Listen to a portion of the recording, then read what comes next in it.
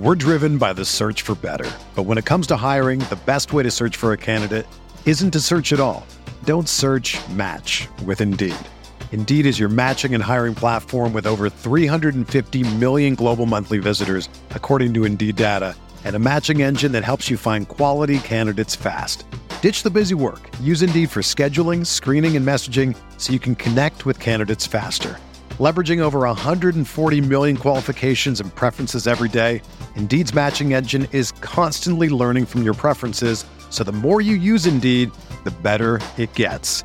Join more than 3.5 million businesses worldwide that use Indeed to hire great talent fast. And listeners of this show will get a $75 sponsored job credit to get your jobs more visibility at Indeed.com/Blue Wire. Just go to Indeed.com/Blue Wire right now and support our show by saying that you heard about Indeed on this podcast. That's Indeed.com/Blue Wire. Terms and conditions apply. Need to hire? You need Indeed. This is Tyrese Halliburton, and you're listening to Setting the Pace.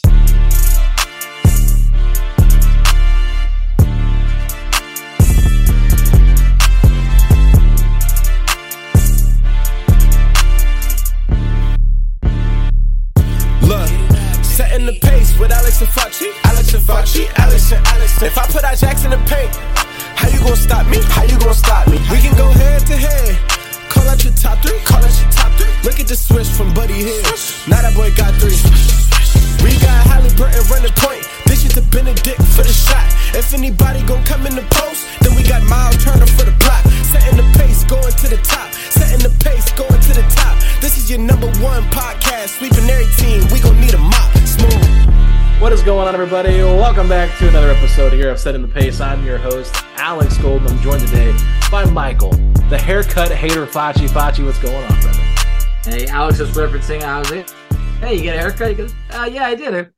Not bad. But that's where that's from. But unnecessary shade, Fauci, really? Yeah, a little bit. But everybody can have the perfect Italian hair. Yeah, hey, I was blessed. But look, I got to say, you and your Fauci O's, whatever you want to, the graphic that you created had people buzzing. Everybody was messaging me, really thinking that I'm putting cereal out there. So some people, I played with it and I said I can't really disclose any details, but it's in the works. But I got some people going on that. But that was definitely a hit, and I would say it was far more of a hit than last night's game against Charlotte. Alex, man, what was that? Well, that was the Pacers, what they look like without Tyrese Halliburton for the whole month of January. I mean, the fact that they were up by 20 points and blew that lead, Fauci, is just embarrassing. I had a Zoom call that I had to take around 8 o'clock. Basically it's actually around 8:30, and I kind of turned the game off because I was like, you know what? It's been semi-close, like the Hornets have made it close, but I'm not like too worried about it. I saw we were up 9 in the fourth quarter. I said, okay. And then I see that we lose the game, and I'm like, what in the world just happened? And I was kind of monitoring the Bulls and the Sixers game as well, because Chicago ended up getting a victory in double overtime against the Sixers, who had just won 8 in a row. So honestly, it was a very crushing loss for the Pacers if they're really trying to keep their play and hopes alive, because Chicago, I said at the last episode, they've won 4 or 5. Now they've won 5 of 6. So they are playing terrific basketball right now. And I don't think they're going to be a big threat, but they're playing good at the right time.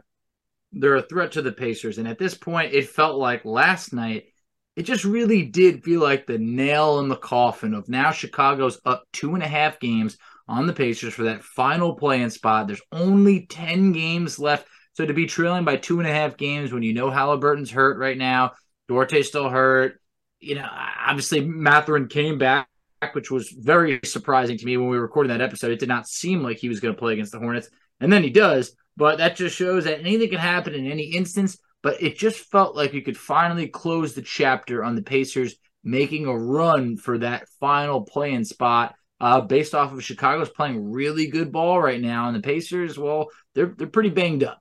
Their schedule's not really favorable for them either, so it's all about the last 10 games, just kind of experimenting with things. But Fauci, we have Caitlin Cooper coming on today to talk with us about all things Pacers, and she's going to get into some of that kind of stuff with us, talking about the different combinations we'd like to see towards the end of the season. We share some of our thoughts on that as well. And then to close things out on the podcast, we are going a different direction than basketball we're going food, Facci. We are going to be doing a food draft. It's going to be 4 rounds, and we're going to basically just select food that we like to eat during a Pacer game or during a sporting event. So, like, what is your go-to food? And we're kind of building our menu by doing this. So, I think it was a pretty fun exercise that we did, and I think fans are going to like it. A little bit different than Pacers talk, but, it's nice to change things up a little bit. It is, and some of our mindsets right now might be, hey, I'm inching towards draft season, so I thought it was fun to have that draft, and I definitely want to hear from you guys as to which party or which viewing event are you attending food-wise, because some of these picks could have been a bit more personal as to, hey, maybe this is just me, or maybe these picks are more for the masses, so we can only determine that from the listeners, so please, everybody weigh in of which party would you be attending?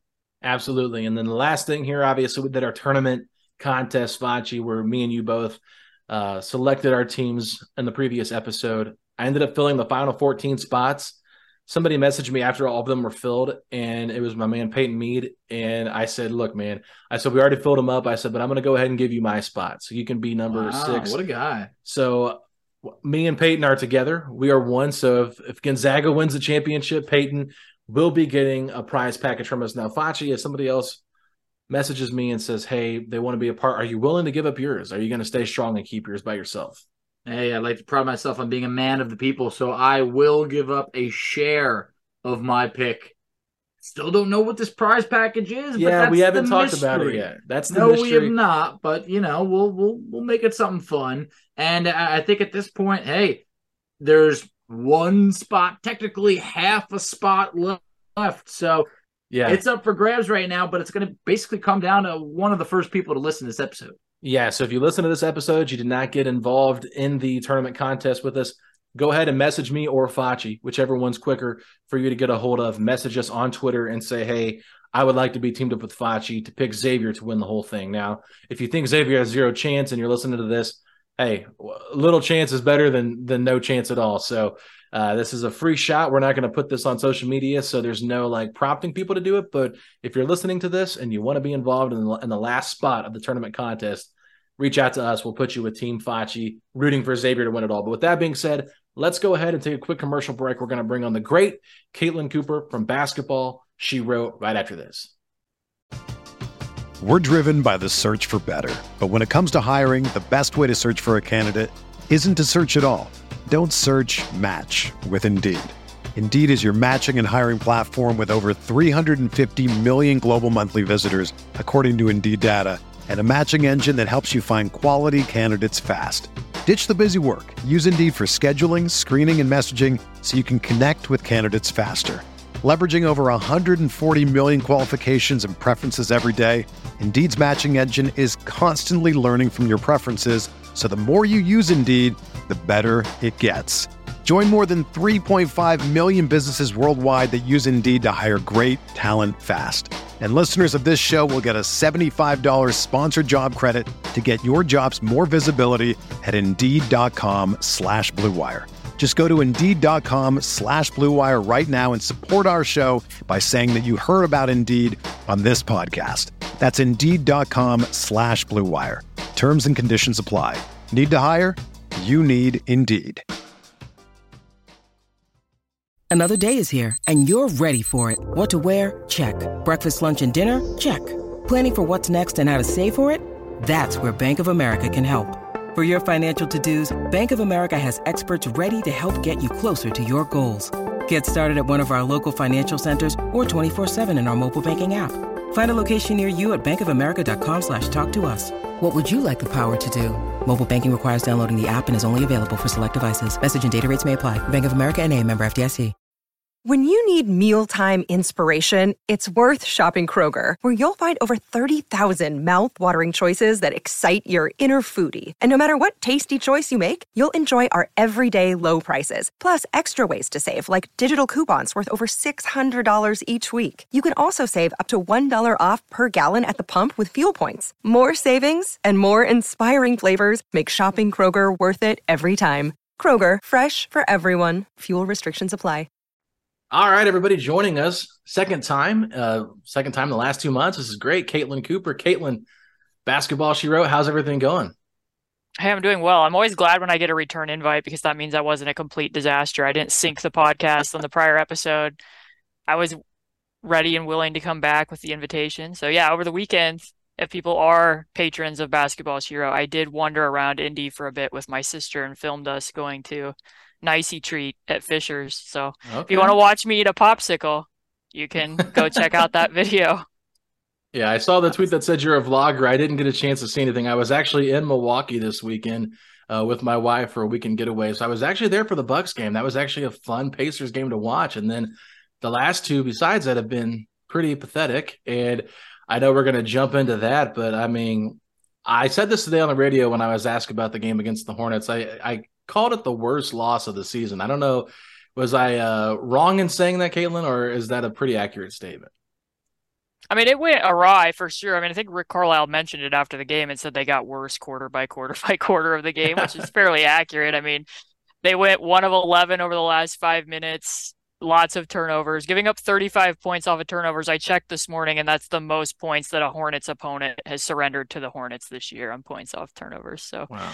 That's not exactly company you want to be in. I don't think that's a record you necessarily want to set this season. But, I mean, I don't know. I guess I would probably lean toward the loss to Brooklyn when the Nets had 8 players out and they gave up, however many offensive rebounds, because at least Tyrese was playing in that game.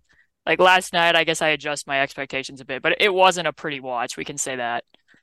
No, I'm with you. I still think the Brooklyn loss takes the cake because that was one that we actually thought we would kind of, really beat down on Brooklyn. And instead you talked about the offensive rebounds. I mean, I think it was it might've been, I don't want to say 28, but it was in the 20s. It was in the high 20s for sure. Exactly. So that was a tough one. But with the Hornets, this is a team that you thought was almost kind of rolling over and dying. No LaMelo Ball. They trail by 21. They're down by 9 with about under 7 minutes to go. But I thought in the first quarter, Miles Turner, he had 15 points, 9 of 9 from the free throw line. What was it that you saw maybe afterwards in the final 3 quarters that really took Turner kind of out of the game a bit, only scoring 5 points over the last 3 quarters? Yes, I mean, there at the beginning, the Hornets were being pretty aggressive with Nembhard at the point of attack and putting both defenders on the ball. So when they were running like stack action where Buddy's the back screener and Miles is the ball screener with Andrew, and you have 2 on the ball, Andrew was doing a pretty good job of manipulating that and getting Turner on the slip. And to be quite frank, the Hornets just were not covering him rolling to the basket off the roll, and then he was drawing the fouls when they were rotating over late. So that was making things pretty easy. I mean, I think offense came to the Pacers really easily over the first, especially 6 minutes of the game. And after halftime, normally when we think of a team making an adjustment, it's normally what the Pacers will do. Okay, we can't stop Luka, so now we need to start trapping him 75 feet from the basket, and we need to get more aggressive. The Hornets were kind of the reverse of that last night, where they started really aggressive, and then they tapered the coverage back. So they kind of went to drop coverage more in the fourth quarter, and then we're just guarding the pick and roll 2-on-2 with Nembhard and Miles and not really bringing necessarily people into tag all the time. So that made it a little bit harder to involve him. But, I think Andrew probably wants some of those possessions back. I think he was, 0 of 4 over the last 5 minutes. He didn't have quite the same run of the offense as he did at the beginning of the game, but the coverage did change. So that was an alteration for him as well. Yeah, and speaking of, another rookie, Bennedict Mathurin, he returned from his injury last night, and he had a pretty efficient night, but curious your thoughts on what he looked like returning, and was it good? Was it bad? Was it anything that stood out to you that maybe, he wasn't doing before? Right, so I mean, he's 7 of 10 from the field, which is pretty remarkable after sitting out, what was it? Is he out 10 total days, 11 days, I think? Mm-hmm. So to not be very rusty at all, come in and hit some shots. I mean, I think one thing that did stand out is he made a couple pull-up twos. So they were kind of in drop when he was coming off of DHOs and in ball screen coverage. And a lot of times with Mathurin, he kind of has the more efficient shot chart where he does either get to the rim or he takes the 3. But if you get leveraged into those shots, you want him to be able to knock them down and hit them. And he made a couple of those last night, which was good to see. They ran like they're patented. It's kind of funny because, the comment with LeBron over the summer that really blew up a lot more than I ever thought that it should have. But they love running that LeBron-like action that the Cavs would run with LeBron and Kevin Love and that the Lakers run with LeBron and Anthony Davis, where Mathern will be at the elbow, like they call it Horns get, but he'll be at the elbow, get the ball there, and then Miles will come across from the other elbow and set a ball screen for him to get downhill with his left. And that didn't miss a beat, came right in, got down, sliding downhill, and got to there. So, I mean, the one possession that Andrew got the ball stripped late in the game, somebody came off the corner against Ben, Kelly Oubre, I believe, and pounced Andrew from the strong side corner. So you can look at that one of two ways. Andrew probably needs to see that somebody's helping ball side and get the ball to Ben in that situation. He kind of likes the shot fake to the corner and then go up to the layup. So I think the Hornets were reading that. But on the flip side, Ben's shooting off the catch has been a little bit less accurate than I expected it to be this season. Like if there is something that you can kind of point out with his game, he can be a little bit hesitant, and that's kind of, I think, depressed his shooting percentage on catch and shoot threes a bit. But overall, I mean, the Pacers and what happened over the back end of the game kind of spoiled what was a fairly triumphant, I think, return for him, especially with how quickly he came back and being able to step right back into being the instant type scorer that he's been for most part this season, especially as a starter too. The way Mathurin's ankle was basically touching the ground just under 2 weeks ago, I just was surprised to see him out there as soon as we did and also perform the way he did. But another player that I thought had a pretty good night, Isaiah Jackson. He was a plus 15 in this game. Now, we saw Ijax play for 2 minutes against Milwaukee and not play in the game against Philly. But you can see, lately when he's been given 20 minutes or so, he's produced. Had a double-double last night, 12 points, 10 rebounds, 3 blocks. I mean, what have you seen from Isaiah that you've liked lately in extended action? I mean, last night was kind of crazy because how many offensive rebounds did he have? I think he had 6 or 7 offensive rebounds. Like he was just gobbling everything up. So that was kind of a unique wrinkle too, because they played Jalen and Ijax at the same time. The two of them were on the floor quite a bit, which we haven't seen a lot of. But I mean, I think at the back end of last season and for this season that they've outscored opponents when both of them have been on the floor together. And I liked some of what they did. I mean, we saw early, I want to say it was early in the fourth quarter, they went back to the 3-2 zone, which, Alex being in Milwaukee, I'm sure remembers what the 3-2 zone looked like in Milwaukee. I kind of wrongly assumed that they rolled that out because they haven't really played 3-2 in like 3 seasons, like consistently since under Nate McMillan, I think is the last time that was like their zone wrinkle of choice. So they pull out the 3-2 zone against Giannis, and I kind of thought it was because of Giannis. Like if you can run 3-2 and take him out of the inverted pick and roll, especially without Brook Lopez on the floor, you have a help defender on either side. That makes it a lot harder to do that, and it worked for a bit. And then Milwaukee just completely, tore it up in the second half, and they came out of it. But last night they were running it, and they had Jalen Smith at the top of the 3-2 and Isaiah on the block.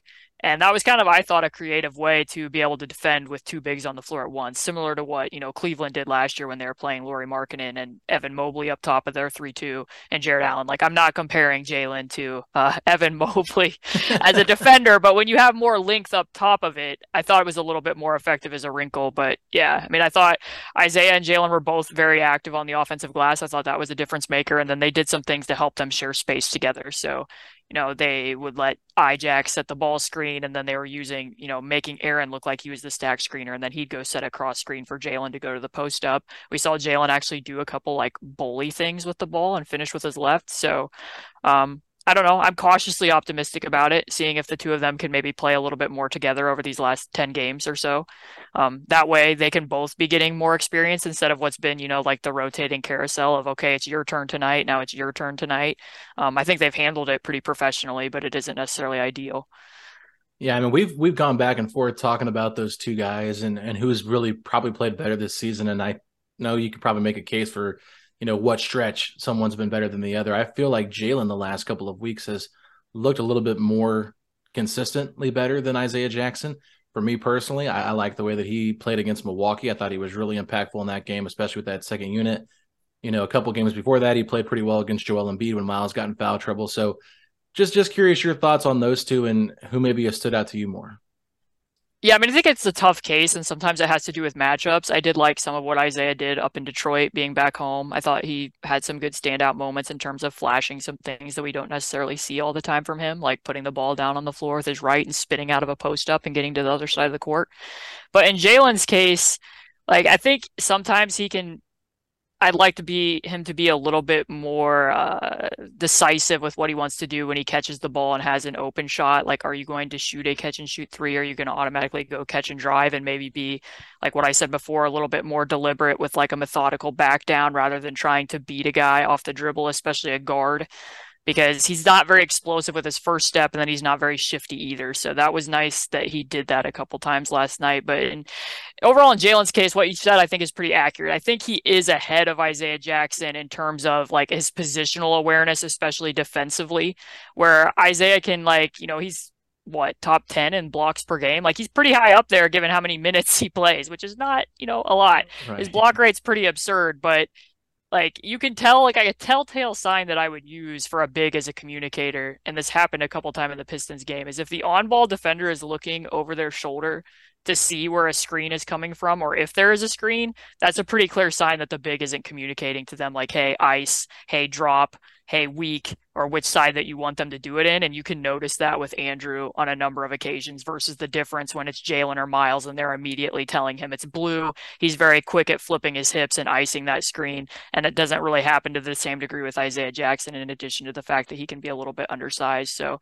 that is why I've been more curious all season to see him play more with, Jalen or Miles, so that he can be, really unleashed in the weak side roamer role where he does pick up a lot of those weak side blocks rotating to the rim, and still having another big out there in case he gets beat on a closeout when he has to rush back out to the lower usage wings or whatever. But yeah, I mean, I think next year, like, if you're looking at the summer and it looks like the Pacers want to be competitive next year, I think I would be on your side of things, that Jalen is a bit more polished at the current moment and probably a little bit more reliable and consistent in that role, especially defensively, than what Isaiah has been, even though, like, the counting stats favor Isaiah in terms of his event creation defensively. But if it looks like they're going to be a little bit more patient, then I would probably lean towards Isaiah and seeing what else he can put together, given how tantalizing some of his athletic flashes can be at times.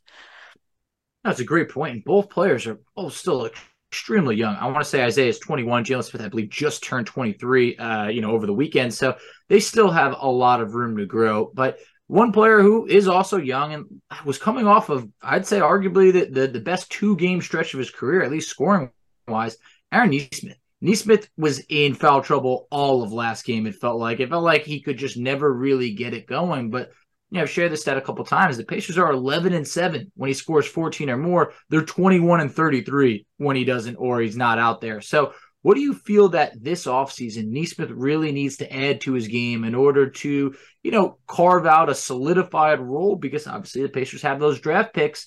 Who knows what they'll be doing? Maybe they look to make a trade. What does he need to work on to establish himself with the Pacers next year? Gosh, I mean, everything he did in that Philadelphia game, like, as bad as the overall game was for the Pacers, he really deserved his flowers for that one, right? I mean, especially like midway through the third quarter when they kind of made the adjustment and were like, okay, we've been having Miles defend Embiid and we've been crowding him, and now we're just getting carved up with him making passes out to Maxey and other guys to knock down threes. So they take Aaron and tell him, you're going to front him now, because we can't keep bringing that many bodies to the ball every time he catches it. And, like, there were times where he was kind of a bug getting, squashed off a windshield because Embiid's just so imposing with his frame. But I mean, he was a bug clinging to that windshield with all of his might. Like, he was battling really hard. So in addition to that, just knocking down open shots, I mean, I think that's the most important thing for him, is showing the consistency as a shooter, because I don't think he's ever going to be, like, fully involved. Like some of what we've seen lately from Wara, where they're letting Wara run some 4-5 pick and roll at the middle of the floor. I don't think you're probably going to see a lot of that from Aaron Nesmith in the same role. Last night, like, when I talked about some of the turnovers, he had a turnover late in the third quarter where he was putting the ball on the floor with his left from the top of the key and then ended up getting it stripped. And that was with him playing the 3 because he was out there with Isaiah Jackson and Jalen. So, like, I think sometimes it's a little bit easier for him to attack a closeout because he made that shift to the 4 and he can take a slower big off the dribble better than what is the case for him at the 2 or the 3 spot. So I think you still want him to tighten up his handle, especially with his weak hand. I think that will help him immensely, especially if they come to the realization that, like, hey, we need to upgrade the power forward spot. We're not going to ask you to play that makeshift role anymore. We want you to shift back up to the wing, natural wing position. I think that will be big for him going forward because he does have a lot of east-west in his drives. He doesn't always take super direct lines. So those are kind of the things that I would be watching, because I think mainly he's still going to be playing, like, outside of the action. So for him, hitting open shots, being able to score directly at the basket out of closeouts, those are the most important things a lot of the time for him. Yeah, I'm interested to see what they do next year with the 4 position and how they address that, because obviously this makeshift lineup of 4 guards and a center is not going to be something that's going to happen long term. It's just, you can't have that kind of success, I don't think, with this group right now specifically. But Speaking of fours, though, we did get to see a little bit of O'Shea and Wara together last night. I'm curious your thoughts on how those two look together out there and how big the Pacers actually kind of went for the first time in a while.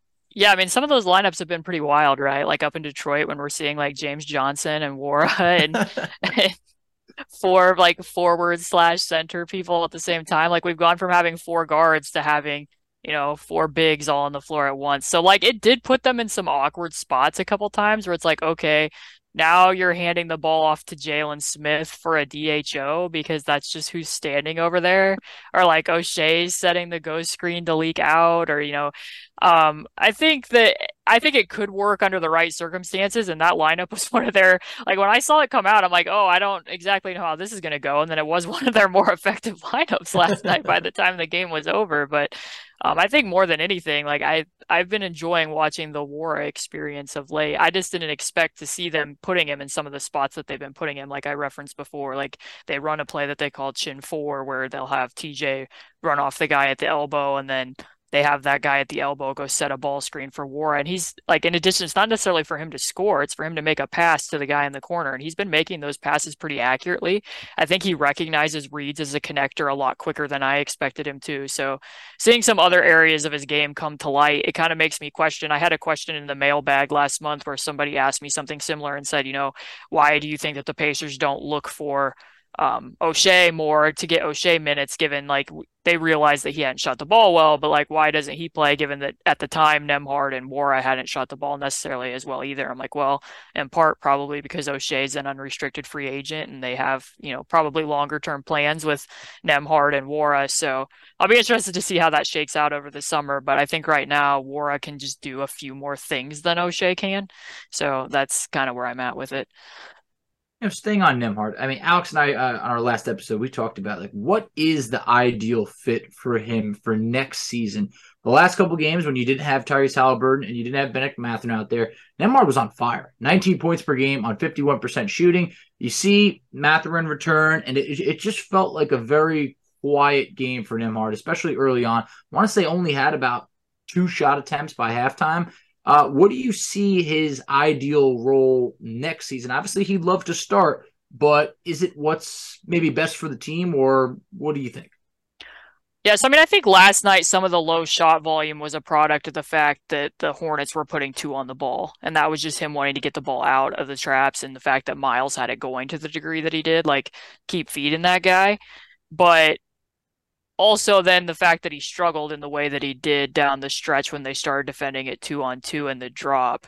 I wrote a thing, I think about a week ago, where I talked about some things that I had noticed that he had kind of been implementing that are hacks that Tyrese Haliburton uses at times against certain types of coverages. And he's creative enough. Like if you look in the numbers in the games that Tyrese hasn't played, and this was before the last couple games when I wrote the article, but he's averaging like 17 potential assists. Like that is an absurd number.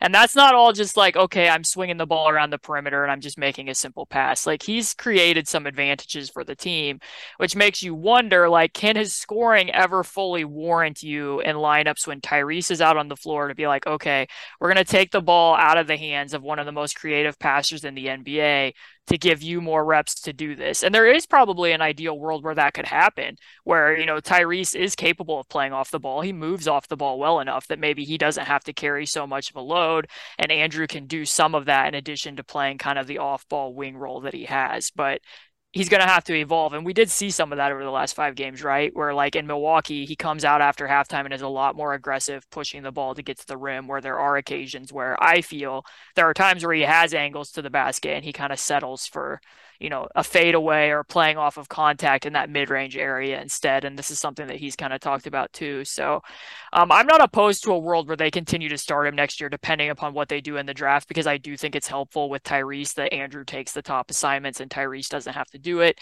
I think that there is a world where he can lessen some of his burden, and then maybe depending upon what happens with TJ, you use Andrew Nembhard and you stagger the 2 of them and Andrew's running bench offense, because you do want to fully develop and max out what Andrew is capable of. And I think I've seen enough of him as a passer overall to think that there's more for him to give there in a point guard role. So it does make you wonder about the long term. I mean, obviously he's never going to surpass Halliburton in the pecking order, but how do you find more point guard reps for him all the time as long as TJ McConnell's on the roster as well? Makes it a little bit more challenging, but I'm not opposed to him remaining as the starter next year. You just might want to stagger it out so that he and Tyrese aren't necessarily playing as many minutes together.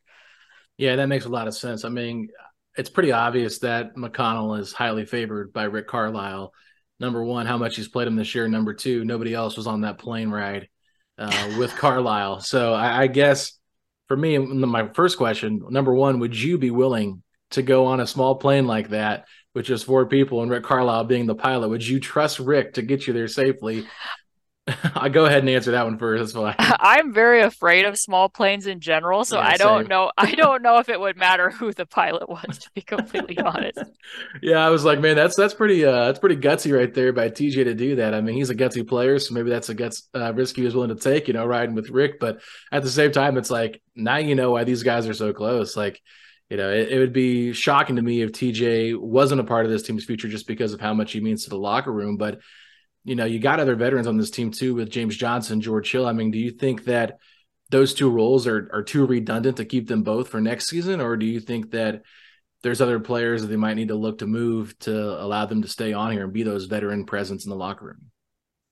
Yeah, I mean, I guess that is going to depend on how much you believe in developing Andrew into the point guard role. I mean, it seems like they valued letting him see and get more of those reps. I mean, the fact that Tyrese didn't hurt his ankle until after the 2 games against Detroit, and Tyrese didn't play. And in part, they talked about wanting to see Andrew play more of the, the point role. So if that's something that they want to do moving forward, then maybe you do make a tough decision there at a certain point in time, and you rely on what James Johnson and George Hill are doing, given that you already have a guy that, like, it's easier to tell George Hill, like, when he came over in the trade and he chose the fact that, like, hey, we can trade you to a contender or you can stay here and be a veteran. And he chose and was like, I want to stay here and be a veteran. I value being in Indiana, versus looking at TJ McConnell, if it would get to that point sometime down the road, and being like, hey, you're going to be the 3rd string point guard now, even though you're still capable of doing this and have had some really tremendous games for us this year, like what he did in Milwaukee when he had 25 points in the first half.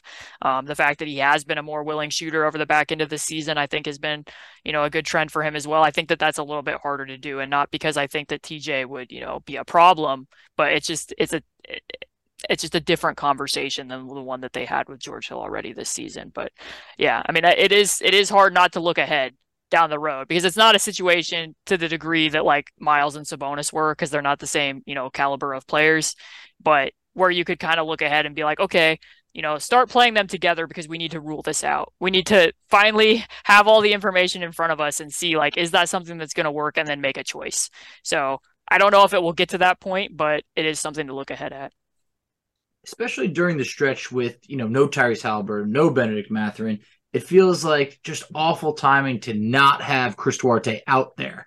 If Duarte is not to return, I mean, what do you think that could mean for, his future here, where there's other young players that they're getting reps for? Chris already felt like kind of the odd man out at times. I mean, do you think that has any impact on what the Pacers do in this offseason as other guys are getting looks? Or, is this hey, you know what, this is something that his name is probably going to be coming up in trade rumors over the next year or so? Yeah, I mean, it's not helpful either way, right? Because if you are thinking that, like, hey, he might be the odd man out here, or we're not going to be able to fully, develop into what he can be because we don't have necessarily the opportunity because of other guys we have here, or other guys we're going to draft, like, him being out of the lineup and being injured as much as he has certainly isn't helping his trade value. I mean, I don't think, this season as a whole is probably, it's a catch-22, right? Because, like, last year, I mean, we talked about on our podcast that if you're going to go full rebuild mode, it probably would have been worth it to consider at the trade deadline moving Chris, because he was playing to the degree that he was. He's on a rookie stale contract. He is older, and there was probably a contender who might have valued adding him. And now, you go into the second season, he struggled at the beginning of the year in terms of, adjusting to the way that different teams are guarding him. He's just, every time he's made some progress, he's had another injury setback. And then it takes him time to get back and get into full shape and form. So to answer your question, I won't be surprised if we hear stuff about him over the summer. He kind of feels like a prime candidate there just because of what I said, I think, when I was on the last podcast, that, like, even if they were to move Buddy, which I don't necessarily think is going to happen, but even if they moved Buddy or decided Buddy's not going to be a starter, you're going to start Benedict Mathurin, right? Mm-hmm. So, like, Chris is 26. If you don't see him as a starter and he's going to be hard capped as a bench player, and he hasn't really provided a lot of reason this year to be like, oh yeah, he's going to be the starter next to Tyrese Haliburton, and then it might be worth it to move on. Like, I wasn't completely opposed to the general idea that was broached or floated out there about, the Obi Toppin, Chris Duarte potentiality, just because, Obi Toppin at least would have probably had more of an opportunity to play. Yeah, no, and I agree with that. I think that it comes to a point where you just have such a logjam at the guard position. You have to find a balance for the roster. So, personally for me, though, I was on the radio today and I was asked this question, and I'm curious your thoughts. They said, what do you think the Pacers need to do to improve this roster moving forward? And I said, well, there's a lot of ways I can go with this, but it was more so like, what's the one area they need to focus on? Not necessarily like a player, but maybe more so an area that they need to improve upon. Well, I think you got to look at the defensive end, and in part because of what's been happening with Tyrese in a lot of games before he went out and got injured, is how much we were seeing him being targeted by teams. So if you are running lineups where Tyrese and Buddy and Ben are on the floor at the same time in closing time, which we've seen, and I think the numbers are fairly positive for them, but it's being propped up by like an otherworldly offensive rating. The defense is quite poor. I want to say they're giving up like 119 points per 100 when the three of them are on the floor at the same time, to the point where, what seems valid in those situations is like pre-switching Buddy into the action so Tyrese doesn't have to do it. And then you have Benedict as like a low man, and it's like, oh, what in the world are they going to do at this point? Yeah. So finding somebody who can be more of like a positionalist defender that you can plug in a lot of different spots, I think is pretty important. And then asking the question that you just said before when you were talking about, I don't think four guard lineups are going to be in the long term for this. I think that we can all kind of look at that and think that that was Rick Carlisle finding a fix and finding a temporary solution to get the most out of this team as he could, rather than the Pacers being like, oh, we've seen all the other forms of basketball and playing 8 guys a night that are 6'5" and under is the way. Like, I don't know that they necessarily see that as their long-term solution, as it just being something that worked out for a while for them, especially when they won, like 8 of 10 games or whatever that was. But I do wonder sometimes when I'm watching what they're doing defensively, like what they felt like they had to do with Embiid when they put Aaron Nesmith on Embiid and let them front him. Is that what they plan on doing? Like, do they plan on using Miles Turner more of what we've seen this year, where he's being assigned to lower usage wings and is in this roamer role? And do they need to have a 4 who's going to be able to take on centers? And I hate to like just throw out a name because I don't even know how realistic it is, but like when I'm watching games that Toronto is playing, there are games where, they're not putting Jakob Poeltl on Anthony Davis. They're not putting Jakob Poeltl on Jokic. They're putting OG Anunoby on Jokic. So if that's something you're seeing, can you find that type of a player who can kind of upgrade what Aaron Nesmith is trying his darndest to do, but isn't fully capable of doing to the level that somebody like OG Anunoby is able to do? So that's kind of like, I know you said not about a name, but like just to find a solution defensively where you can move somebody around. Mm-hmm. I don't know what their general vision is on that end of the floor, because Rick and Ronald Nord have been pretty good, I think, this season of making them as competitive as they can be defensively. I just don't know, is that the scheme that they generally want to play, where they're doing lots of this peel switching to cover for guys getting beat on the perimeter, and they're doing lots of cross matching so they can keep Miles low and around the basket?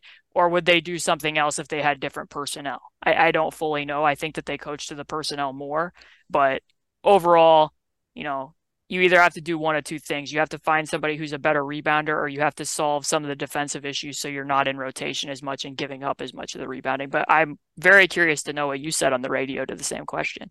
Yeah, I mean, quickly, Facci, I'll just say, I just said we got to get better defensively. I mean, I just kind of threw out the same thing I said earlier about the 4 guards with Miles. I said it's worked a little bit.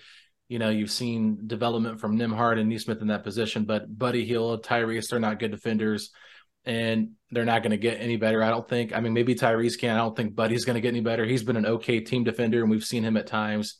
I mean, he was one that guarded Porzingis, I think, against the Wizards. So, it's just like he was kind of put in that Nesmith role where he was guarding the big and Miles was playing the roamer. So I said that. I said they got to get better rebounding wise. They just get killed on the glass too often to win a lot of games, in my personal opinion.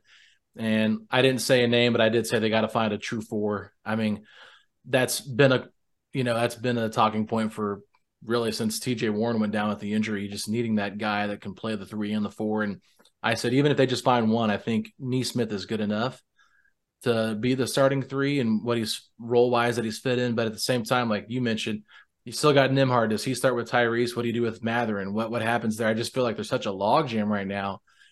Trying to find the best lineup is going to be difficult, and it might not even include Mathurin in the starting lineup. But I can't envision that long term.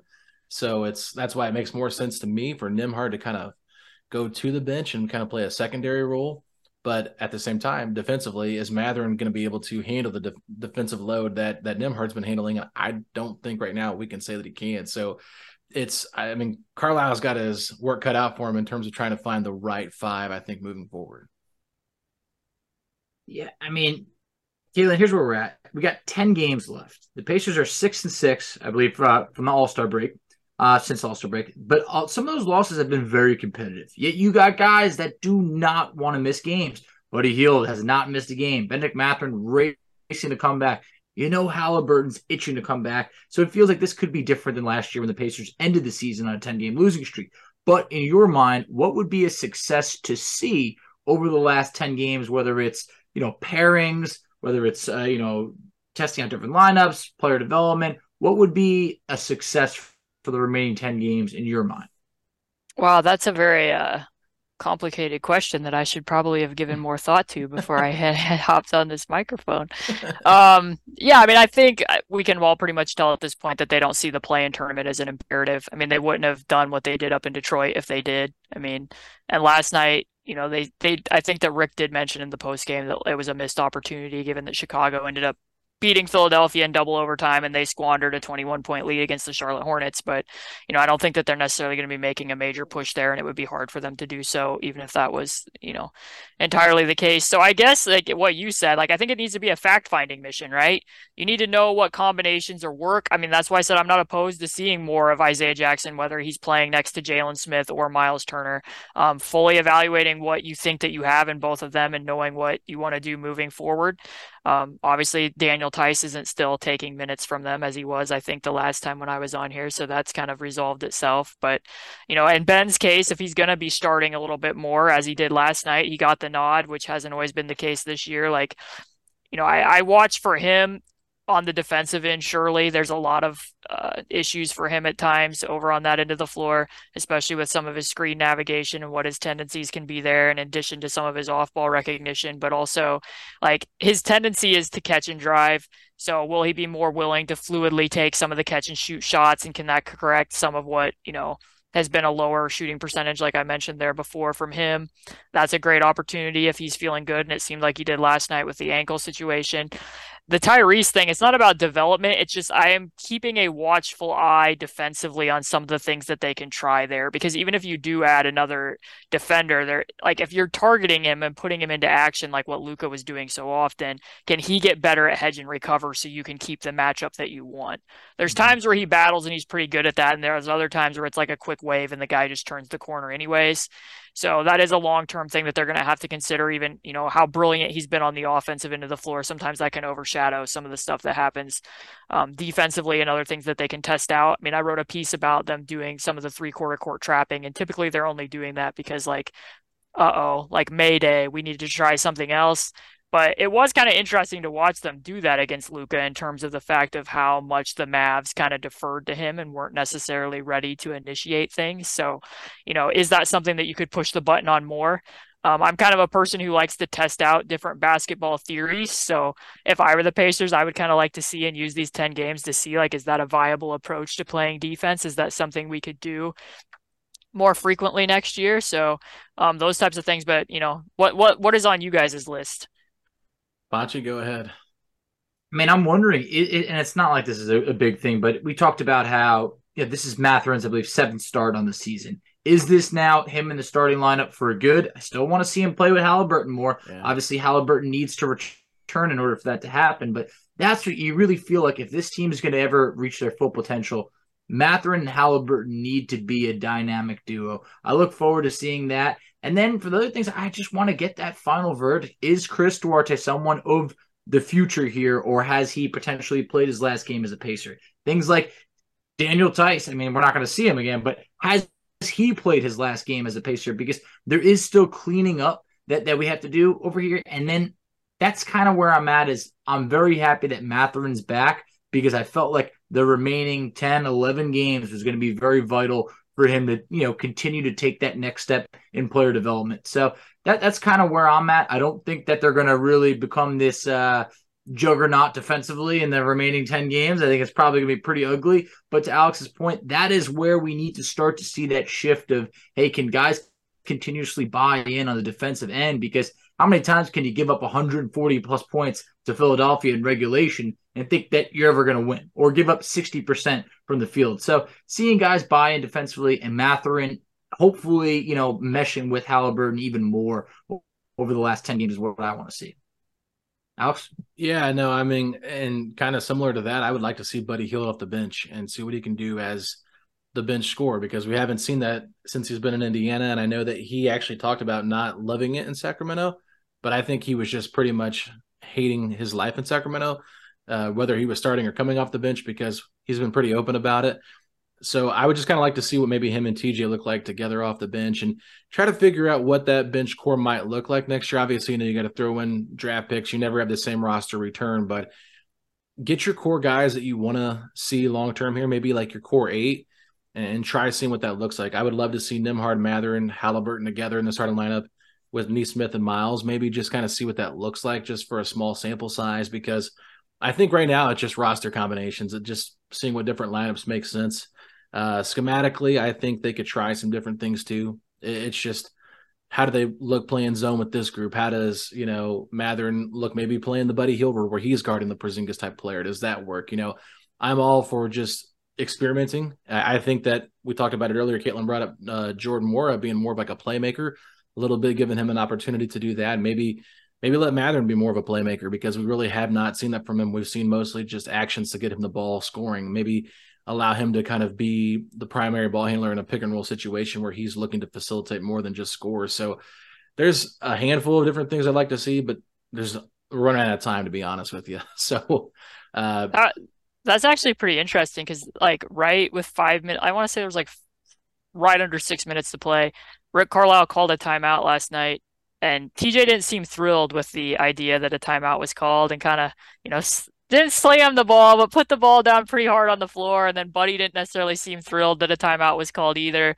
And Rick made some substitutions. And when they came out, they ran a set for what you just said, that they cleared out and got Mathurin in isolation on the left side of the floor, which I'm like, we haven't seen a lot of that. And it is a little bit contrary to what the Pacers' identity has been in terms of letting them kind of play in the flow. And, TJ clearly wanted to press the ball. I think he thought they had an advantage for a 2-side fast break, but, they actually literally called a timeout and deliberately ran a play to get Mathurin in isolation. Yeah. So maybe that was something that we saw. That's something that we did see. Yeah. I mean, more of that though, because if he can be a scorer like that too, I just want to see it more. I don't want to see him constantly, which he doesn't do it all the time, but there's been stretches out there when he's with that starting lineup where he kind of feels like he's just sitting in the corner, not doing a whole lot. And, that isn't always, his fault. I think sometimes it's the way the offense is ran, but it's not always Rick's fault either. He could do more stuff, but it just feels like, okay, when Buddy's out there, they run a lot of actions for Buddy with Tyrese and stuff like that. When Mathurin's out there with him,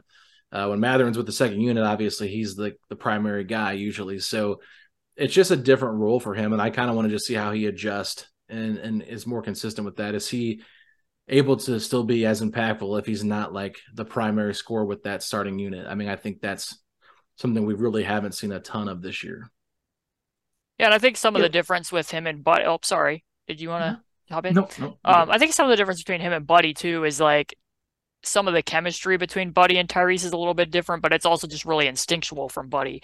Not all of that is always sets that Rick's drawing up. It's Buddy knowing hey, I'm going to go move in front of the ball, and that's going to create a double gap for Tyrese to drive into. It's going to be wider, and then I'm going to get the ball on a kick. Or if they get a switch, he immediately goes and ghost screens the ball. That isn't necessarily something that Ben readily does. And even how often they run Spain action with Buddy as the back screener. I legitimately think that Buddy might be one of the smartest back screeners and Spain action in the NBA. Like at some point in time, I might have to just like write an article where all I do is just like point out how intuitive Buddy is on which side of the floor he leaks out on, what he does based on the coverage. He's just very intelligent in that regard. So I think that's in part why they've kept with Buddy and Tyrese as much as they have, because that isn't necessarily something that Ben's doing yet. But yeah, I mean, I think in the long term, I think we all know that eventually, like what you said, the future is Tyrese and Ben. So, you know, when they get to that, at what point they do, I mean, the usage swing's pretty dramatic too. I think Ben's usage is like 28% when Tyrese isn't on the floor versus like 20 when he is. And that's not because, you know, Tyrese is being a ball hog or something. It's just a different run of the offense when Ben's out there. But yeah, sorry, I totally interrupted there.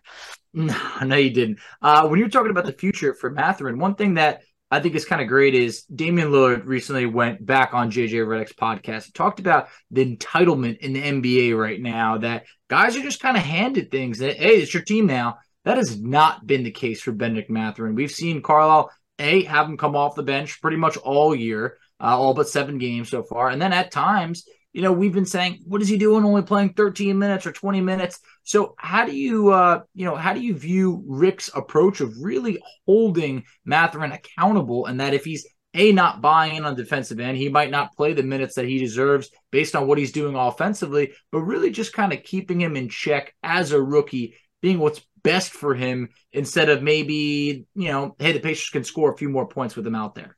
Okay, so can I go on like a mini rant about this just a little bit? So yeah, he only plays 13 minutes in that game against Miami, which I think his other lowest minute total was the prior game against Miami. And like I wrote about this in depth on like the very first or second article when I started the Patreon, but here's the thing. When he was playing in Miami, he made like 3 egregious defensive errors in the span of like less than 5 minutes when he finally got pulled after the third one. And it wasn't like, hey, this is a rookie mistake. He didn't just know where he was supposed to be. It's like, okay, I got totally beat down the floor in transition. I played Jimmy Butler and just gave him his left hand as if we were going to be icing a screen that never came.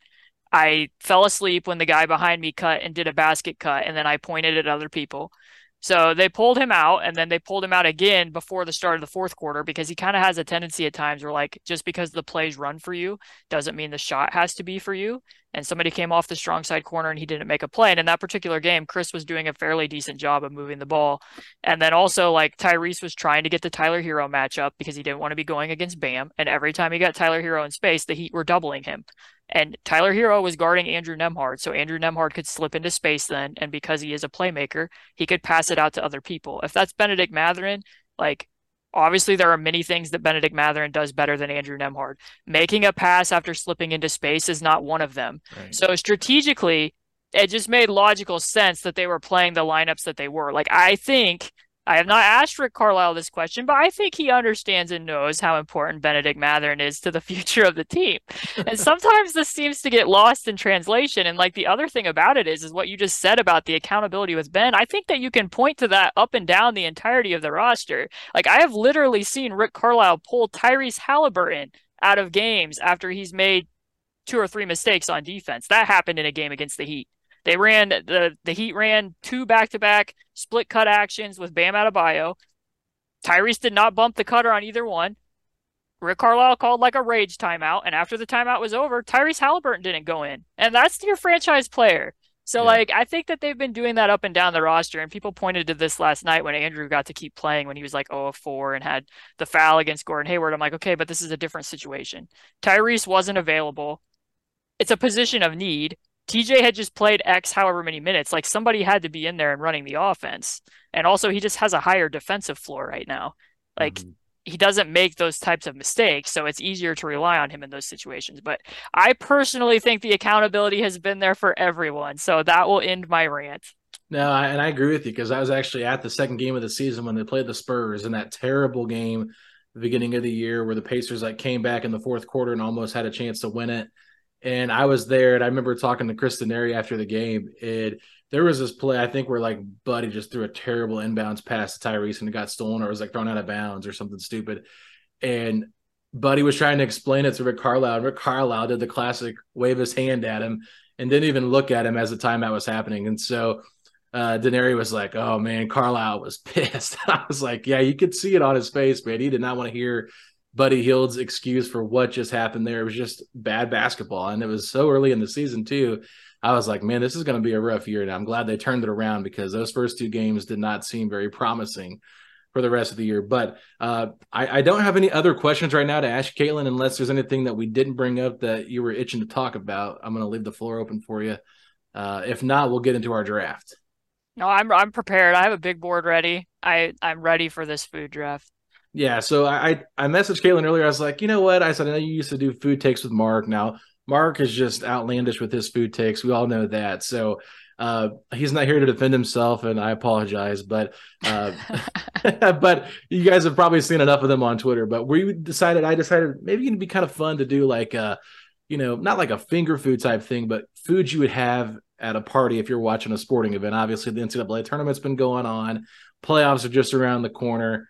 So I thought we could do a draft of that. Now, Caitlin, since you're our guest, I'll let you decide. Do you want the first, second, or third pick?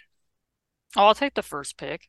Okay, we'll do a snake draft. Foch, you go second. I'll do the honors of going third, unless you want to go second, Foch. Or unless you want to go third and me go second. I'll go second. You go second? Okay, I'll go last, and that's fine. And we'll do a snake draft. We're going to do 4 rounds. So, Caitlin, kick us off however you want to start this thing. This was very tough when I was preparing my board because I really like to win. I'm very competitive. But at the same time, I like to be true to myself. But I feel like if I'm true to myself, I'm not going to win. But this one, I think, is pretty easy at number 1. I'm going to get this if I'm at a game in person, and I also eat it at home when I'm watching a game. Number 1, the GOAT game watching snack, popcorn. Popcorn. Okay. That is a solid, definitely a favorite of my wife's. She loves that. I'm going to go with, and I'm going to stay true to myself too, because this is not probably going to be a popular pick, but it's my favorite game day snack. I'm always going with it, and it's either buffalo chicken dip or buffalo chicken anything. I need it. I want it. I'm sticking with it. So buffalo chicken dip, Fachi? Yeah. That was probably been one of my first picks too. That was a tough one. I mean, I love a good dip, especially with some tortilla chips. I mean, it's fire. So I respect that. The popcorn for me, Caitlin, I'll be honest, I like popcorn, I do, but it really gets stuck in my teeth, and I hate that feeling of that. So usually if I'm at a Pacer game, I will get a Ben's pretzel. I'm a big pretzel fan, but I'm not going to pick that one for my first one. I got to go with the classic here. I'm going to go with chicken wings. That was my debate. I love a good chicken wing, and I'm not a boneless guy. I like traditional wings. It is a little messy, but you just can't go wrong with wings. I think wings are a classic staple. So I'll do that. And I guess I got back-to-back picks here. I could go kind of boring here and pick pizza, but I'm going to save that for one of you guys if you want to. I'm going to go a little different here. I'm going to go those ham and cheese sliders on the Hawaiian bread. I don't know if you guys have ever had those before, but I think everyone in Indiana has had those. Like, I don't know if this is going to resonate outside of Indiana, but I think it will here. It is so good to be like getting those that sweet Hawaiian bread with the ham and the little Dijon mustard that you put on it with the cheese. You put those in the oven. I mean, put a little butter on those rolls on top. It's a little messy. It gets on your face. It's kind of greasy, but I'm already getting greasy with my wings. Might as well get greasy with my ham and cheese. So that's where I'm going with this one. Okay, so I'm up, right? Fachi's back up on the snake. Oh no, it's snake draft. Snake draft. Yes. Okay. And for the record, when we say are we covering sliders in general? Because no, you can pick cheeseburger sliders. That's fine if you want to do that. Because there's a lot of good sliders out there. And I specifically said ham and cheese, so you're good. Okay. You can't go wrong with that. I am going to say I'm just going to go with old fashioned, and this is a staple in pretty much every household. I would say chips and salsa. I mean, you can't go wrong with it. It could be a little bit boring, but you know what you're going to get out of it. And if you've got a group of people, they're not going to say, I don't really like that. It's fair. Chips and salsa. Universal appeal. Going two dips. Universal. That's two dips. But here's what I got to say. The buffalo chicken dip was more up my alley. That might not be a favorite for everybody. So I get it. People are like, what? That's your top pick? But chips and salsa, I felt like you could universally please the room with that. So that's what I'm sticking. All right. I can't. I'm not touching anything buffalo. Like, I'm perfectly fine that you guys took that. It's good. It's going to be popular. Like, people are going to like that you picked it, but I can't. Well, you get back-to-back picks here, Caitlin, so you're on the clock. Oh, I have to be ready for two. Well, I'm prepared to take guacamole. as the Okay. next one. I'm a big fan of guacamole. It's a lot of work to compose it, which is a slight drawback, but there's a high reward there. Okay. So might have to wait for your draft pick. You have to wait for it to develop for a few years, but when it does, you're gonna be excited. Yeah. And I think the next one, I'm just gonna go for the crowd appeal, and I'm just gonna say pizza. Yeah. I think. I would have went with it if it was still there on the board. So good pick there. And you know you're going to have people just grabbing for a slice. It'll be gone soon enough. So popular pick. Yeah, that's one I could have taken earlier. Everybody loves pizza. I mean, let me ask you this, Caitlin, since we didn't specify the type of pizza, what is your go-to piece of pizza? Oh, it's not gonna be popular. I actually like it's not gonna be. I actually like Neapolitan style, like actually like Italian pizza style. Okay. That's the thin crust with not tons of cheese. I'm more about the toppings than I am the cheese and everything else. What's So your go-to toppings? Chicago style is pure evil. I like it. I have not had it yet, but and I know that sounds pretty criminal, but I don't know. I don't see what the hype's all about. I don't. I know It's I can't good. knock it till I try it, but I just did. I like all sorts of pizzas. So I like the kind Caitlin likes. I like New York style. I like Chicago. Detroit style is good. It's really hard for me to like go wrong with pizza. It's pretty basic. Now, some people don't like the heavy sauce, which is cool. I understand that because it does taste like spaghetti or like some kind of lasagna or something. But I'm a fan of all of it. Italian food is right up my alley. So, Facci, you're missing out not even trying it. I mean, I think you just got to try it at least one time. Chicago pizza is a staple in America. I will, but it's also where are you going to try it? I'd love to try it in Chicago. I'm not going to try Chicago style in In New York? New York or Virginia or something like that. So, that definitely is. I'll wait for the right time to try it. Okay. You don't need to. It's an abomination. Just leave it off the I might have to list. take your word. Yeah. Yeah. How'd them popsicles taste, Facci? Sadly I have not gotten around. Alex messaged I set me you over the up. weekend. He did set me up, but he loves to do that. But he was like, "You better buy a box of those popsicles before Caitlin comes on." And I'm like, "Dude, I just moved over the weekend. Like, I don't have time for the popsicles, but I will get around to it. That I promise you." Oh, man. All right, Facci, you're up next for your next pick. Oh man, this is where it gets tough because do I overdo it on the dip? I very well could. I'm doing a trio sampler here. You I'm can do becoming queso? the dip guy, and I think I'm going with queso. Oh my Right gosh. over here. This is the most boring list, Facci. Yep, and you know what? I might not win it, but I'm gonna stand by what I like on a game day, spread and some good queso. Sign me up for that. Man, you just got like all your little dips out there. You just got your bag of tortilla chips to dip in all of it. And I'm a big, and maybe this is unpopular, I'm a big hint of lime guy. I love the hint of lime chips. It's different, not for everybody, but you're never going to get a complaint out of me with that. Caitlin, do No, you have it? hint of lime is top notch. I fully Underrated. support the hint of lime pick. All right, so I'll do that. I'll put that on there, Facci. Hint of lime chips. I was about to with say, queso. Alex, have you ever had the hint of lime? I have. I'm not a big lime fan. I'll be honest with Okay. you. All right, I respect I it. usually- They go well with the guacamole, especially if it's like cilantro with lime in the guacamole. It just enhances the flavor. I can see that. Yeah, usually I don't know why, but I've been into the blue corn tortilla chips from Tostitos. They're the simply organic ones. They're massive, but I don't know. I really like them. That's a sturdy chip. It is. It's very. If you're gonna thick. have 3 dips, you probably need a sturdy chip. Yeah, you do. And that's a good point because the hint of lime, they break. They You do. know, if you're scooping buffalo chicken, that chip's gonna snap.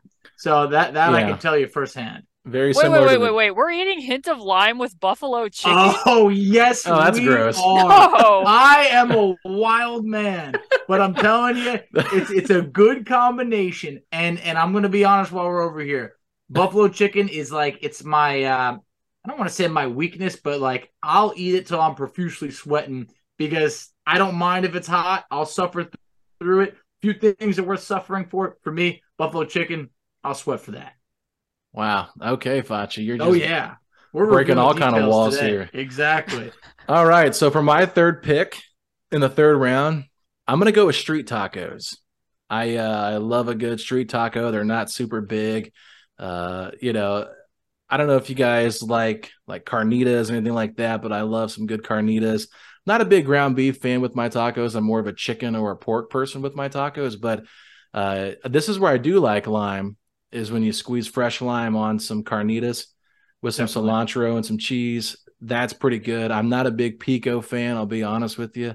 Don't like chunky tomatoes. I've never been a big like tomato on my tacos or burger fan, but I do like tomato sauce, which is very weird, I think, that I don't like tomatoes by themselves. But I guess I might have just been scarred from eating fast food tomatoes, and those are pretty nasty. Don't you feel as though you'd be willing to pay like 15 cents more for your fast food item if it meant you were going to get a higher quality tomato? Probably, but I've never liked it. That's the thing. But if it was a high quality one, I always think that like at most places I would pay a quarter more if it meant I was going to get a tomato that wasn't pink and slimy. Yeah, no, I get you. And those things are nasty pink. Like they're so light. That's the thing here. So, all right, for my final pick, this is tough. I'm wondering if I should go something sweet here because I don't have anything sweet on my thing. So I'm torn between two, but one that I love, I'm just going to do it. I'm going with brownie bites. I love brownies. I think a brownie bite is perfect because it's not too much, not too heavy. You can eat a couple of them. You don't feel terrible about yourself. But if you get a big old brownie, it's almost too much. So for my last pick, I'm going brownie bites. Okay. All right. So that means I'm up for my final pick, right? Yeah, that's it. Anybody have any thoughts on my brownie bites take? Is it a bad one or a good one? Well, I appreciate that it's handheld. Like I don't need a dessert where I'm having to look down with a fork and a spoon while I'm trying to be watching a game. So yeah. Now, are the brownie bites crispy on the edges? Because I like the corner brownie where I get the total edge. We can make them however you want to make sure that it's the best brownie bite you get. So I accept it then. Okay, so we'll do some that have the nice soft center and some with a little bit crispy to them. We'll have a nice variety for everybody there for the brownie bites. Facci, go ahead and take us away with. Are you going to pick yogurt dip and fruit? And no. At this point, I think I got to back off the dips. So I'm thinking at this point, I don't want to rip off Alex's pick, but let's go with maybe like a soft homemade cookie. Anything? Which one? Chocolate chip. We'll go chocolate. That was my other option, to be honest with you. Good. And just so you know, I was in a hard debate for my top pick between chicken wings or buffalo chicken dip. So you stole my pick. It's only right I take yours in the end. Well, I mean, I gave it to you because I could have had it. So you didn't steal it. I mean, you're just like the Warriors. You're like the Warriors taking Moses Moody when you wanted Chris Duarte. So sorry about that. Fair enough. All right, Caitlin, last pick. What do we got here? Okay, so my last pick is actually my first pick, but I knew you guys weren't going to pick it, so I left it sit into the final round. Oh, wow. My last pick, the top food to eat while watching a game, the top food to eat ever, Outshine Popsicle. I knew this was coming. Write it down. Oh, wow, yeah. We should have stole that from you. Oh, man, I was wondering if that was coming or not. When I said something sweet, I saw the smile on Caitlin's face, and I was like, is she getting a little nervous right now? Or is she thinking, yeah, I'm thinking I need something sweet too? Just got the steal of the draft, the last pick. No, that was a good point because there's only so much dip one person could eat before they need to have a little bit of variety. So the shift into something sweet, it's definitely a good offset on the other categories that we had. Yeah, so let me go ahead. I feel pretty good about the balance here. I'm wondering how people will vote. If they're going to think about this as offering a buffet that we're giving people, or if they're just going to look at it and be like, I love all those dips. Yeah, I don't know. Caitlin, if you had to pick one that's not yours, if you could go to one person's party based on the food, where would you go? Oh, I'm going to yours. Like, okay. I have mean things to say about buffalo chicken dips that I'm not going to share. So, why? What's wrong with buffalo chicken dip? Well, I genuinely I had a bad experience with buffalo flavor once, where I was at a pizza buffet and they didn't label what the pizza was.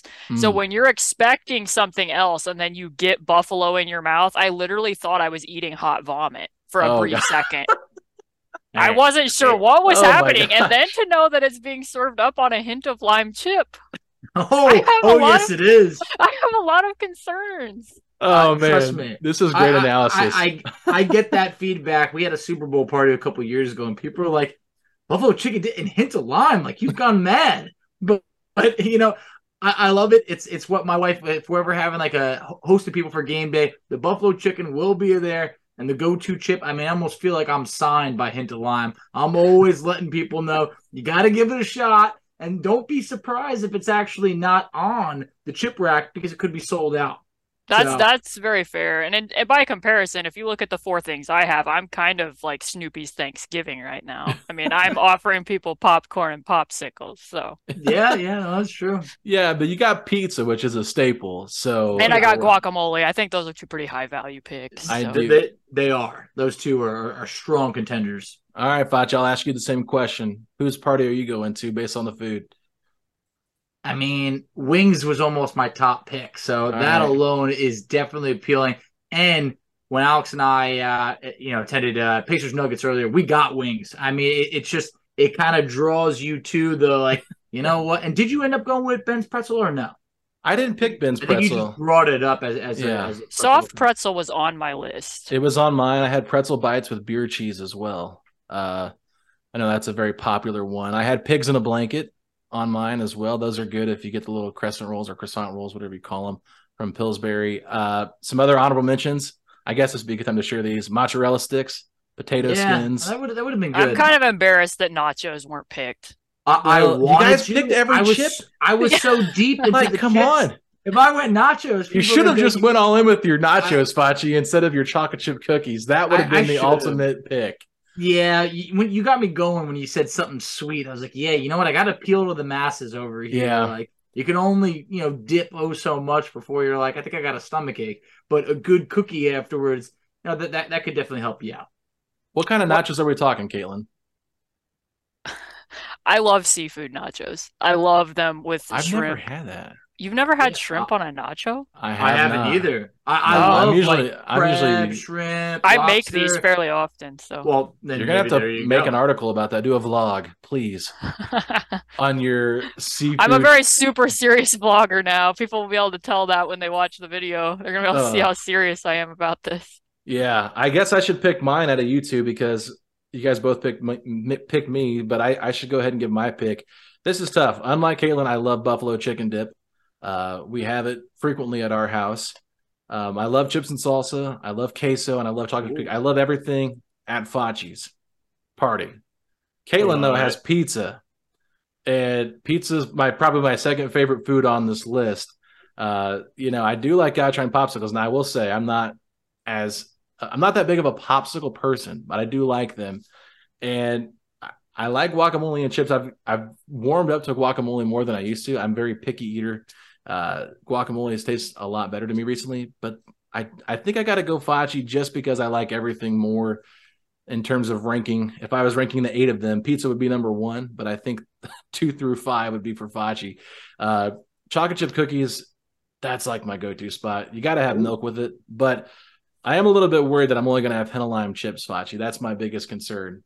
It's really tough. We usually have a backup bag for the people that are really complaining, but at the same point, yeah, it's pretty much after a couple of them, like this Hint of Lime is a little strong, but I'm going to save you the kernels stuck in yeah, that's true. So I'll save you those, and you know what? We're gonna have dip galore. So, what kind of sauce are we talking? What kind of sauce are we talking? I love mango salsa. Has anyone ever had that? Yes, mango salsa. Yeah. Mm-hmm. So just bought that last night. Just moved into place. How to get the Hint of Lime? How to get the mango salsa? But Hint of Lime pairs really well with mango salsa. Yeah, very well. Those enhance each other.